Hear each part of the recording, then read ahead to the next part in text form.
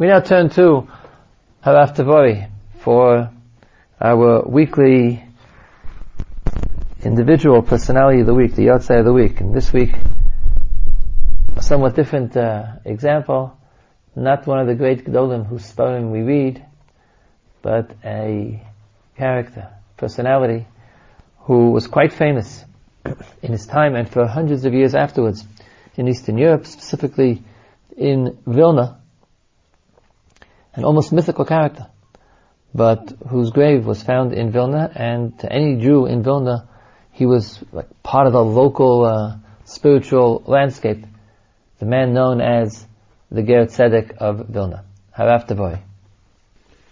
On the second day of Shavuos, we have a tradition that it is the yahrzeit of one of the most famous, interesting characters in the city of Vilna.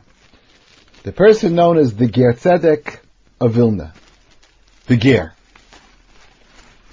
Although there is no definite factual knowledge of the story, it has been passed down through the ages and is a common theme told in many yeshivas, and much literature, including plays, have been written about this story.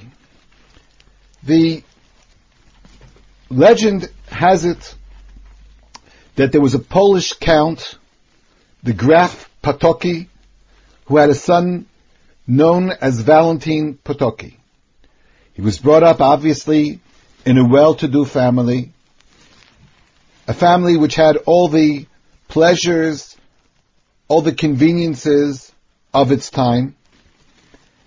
The son, Valentin, apparently went to France and became friendly with a fellow whose name is called Zaremba, who was also a Polish aristocrat. The story has it that when they were in France, they noticed an old Jew learning, and they asked him if he would instruct them about Judaism and about Torah. Apparently, in quite a short time, they became proficient in Hebrew, learned Tanakh, and began learning. And this young Valentine decided to convert to Judaism. He went to Amsterdam because that may have been the only place in that area where conversion was allowed. Generally, it was considered a crime against the government to convert to Judaism.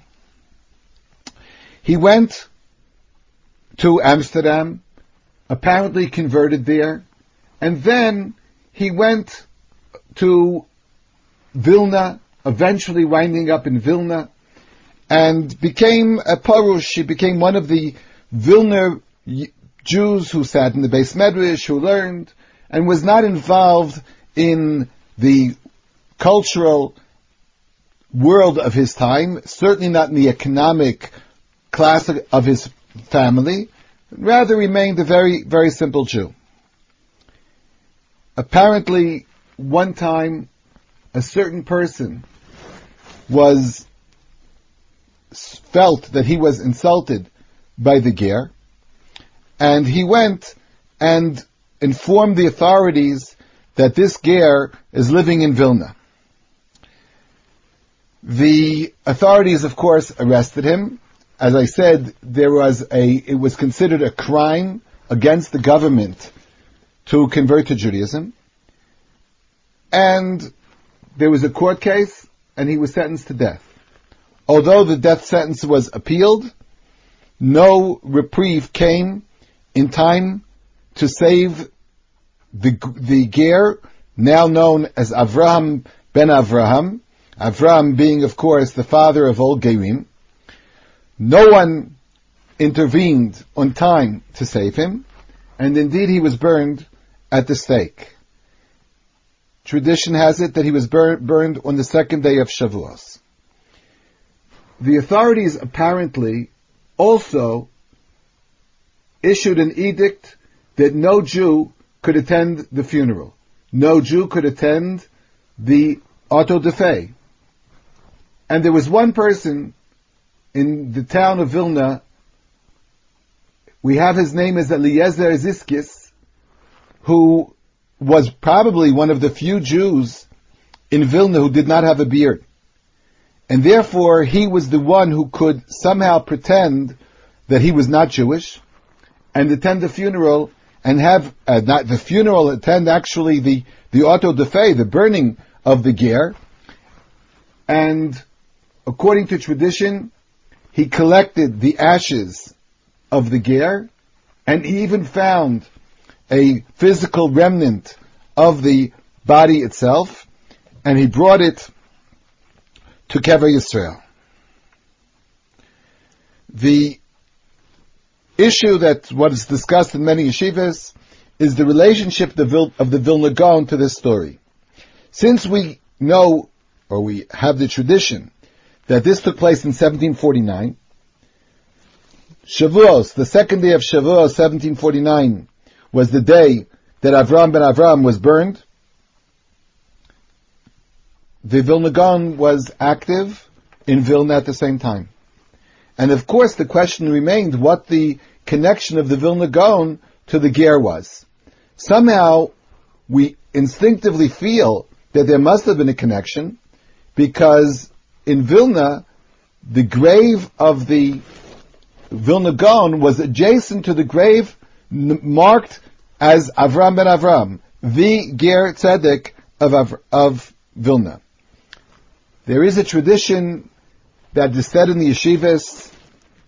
I heard that it was said in the name of a Baron Kotler, who said he heard it from the Chafetz Chaim, that the ger tzedek was offered by the Gra a chance of being saved.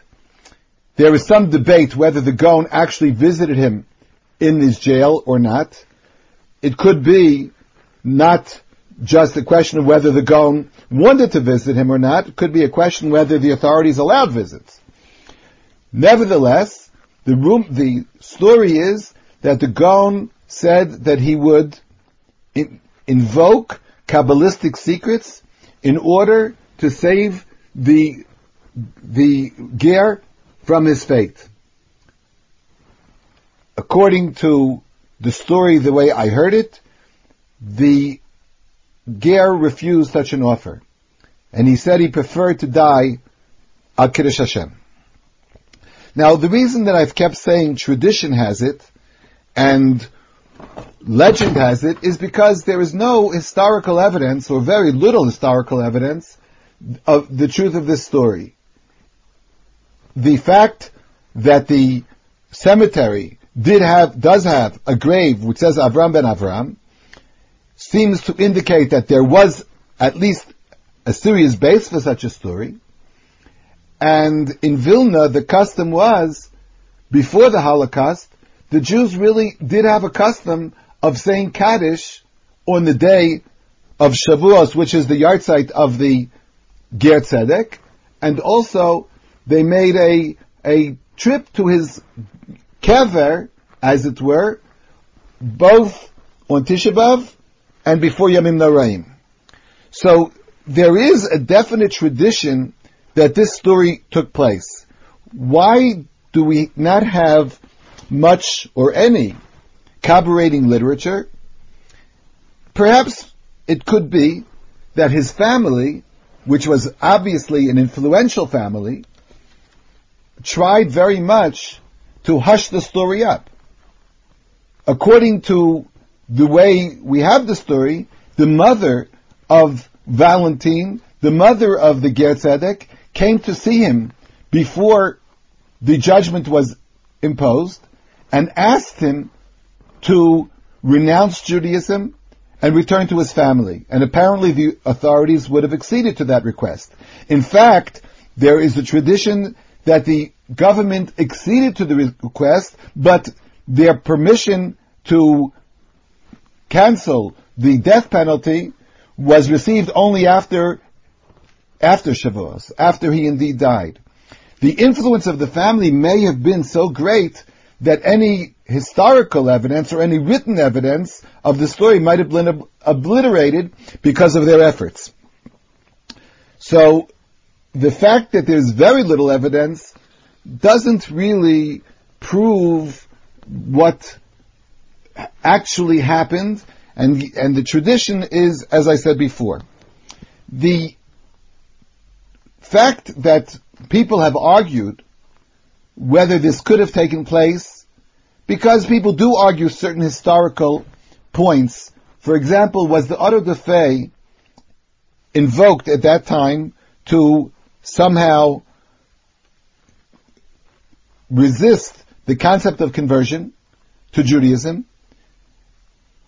And I don't have the exact information about it, but some people claim that this could not have been true.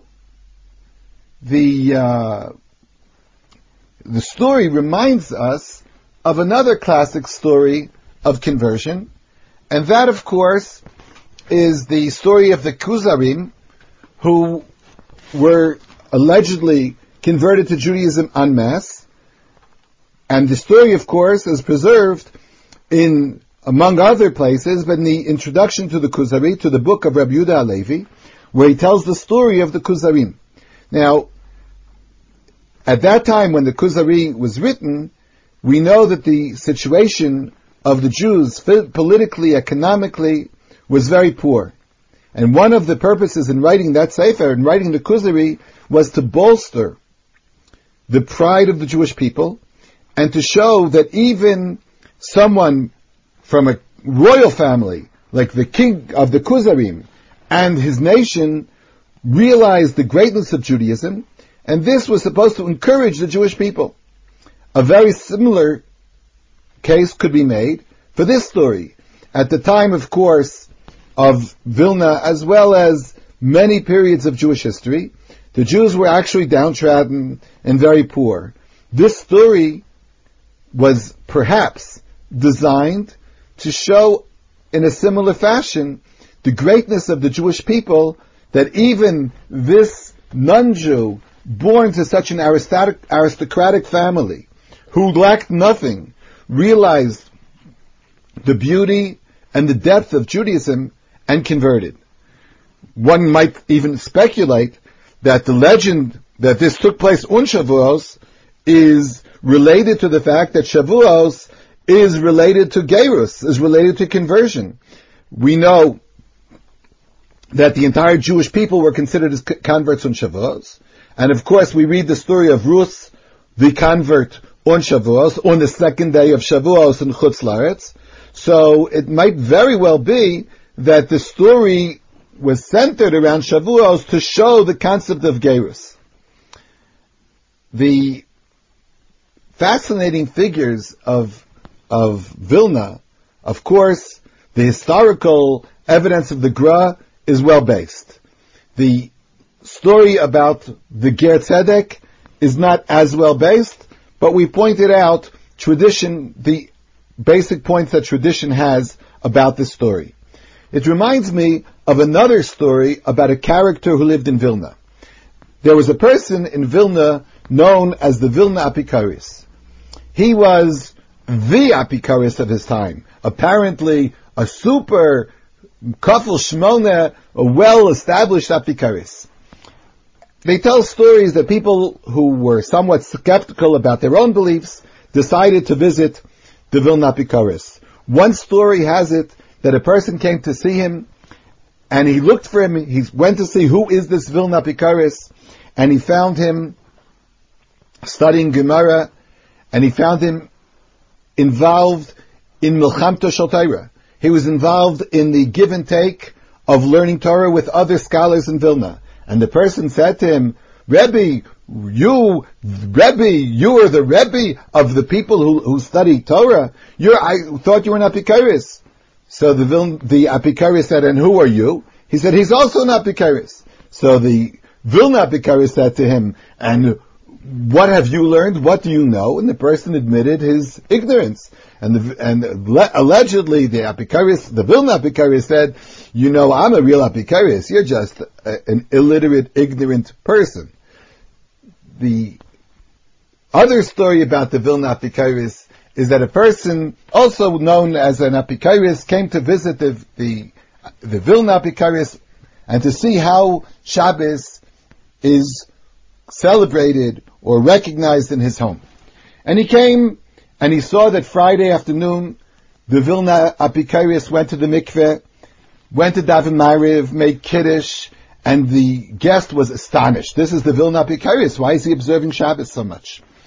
Finally, he mustered enough courage to ask him, why do you really keep Shabbos so much? He said, just because I'm an Apikarius should mean that I don't see the beauty of doing Shabbos?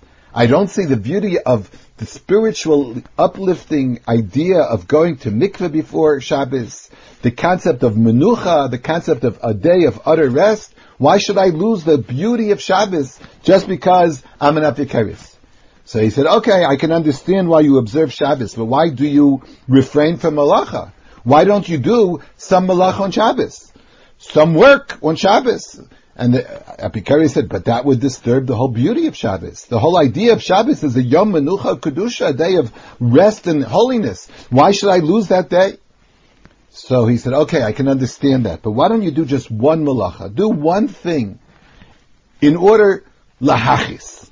Lahachis is to cause him to be angry. And the Apikarius allegedly answered with a smile, lahachis? Lahachis whom? The beauty of this story is also that although we're talking about someone whose belief in Judaism seems to be quite shaken, but nevertheless, it emphasizes the beauty of Judaism and its traditions. Apparently, the story was propagated within the yeshiva world, although it's a story about an Apikarius, to show that even people who renounced the real concept of Torah mitzvos understood the beauty of Torah mitzvahs. The story of the Ger Tzedek teaches us the beauty of the Jewish people and how people are willing to see the truth and willing to lose their family, leave their riches in order to become attached to Judaism. You've been listening to Arav Tavori discussing the Ger Tzedek of Vilna, whose yahrzeit falls this week.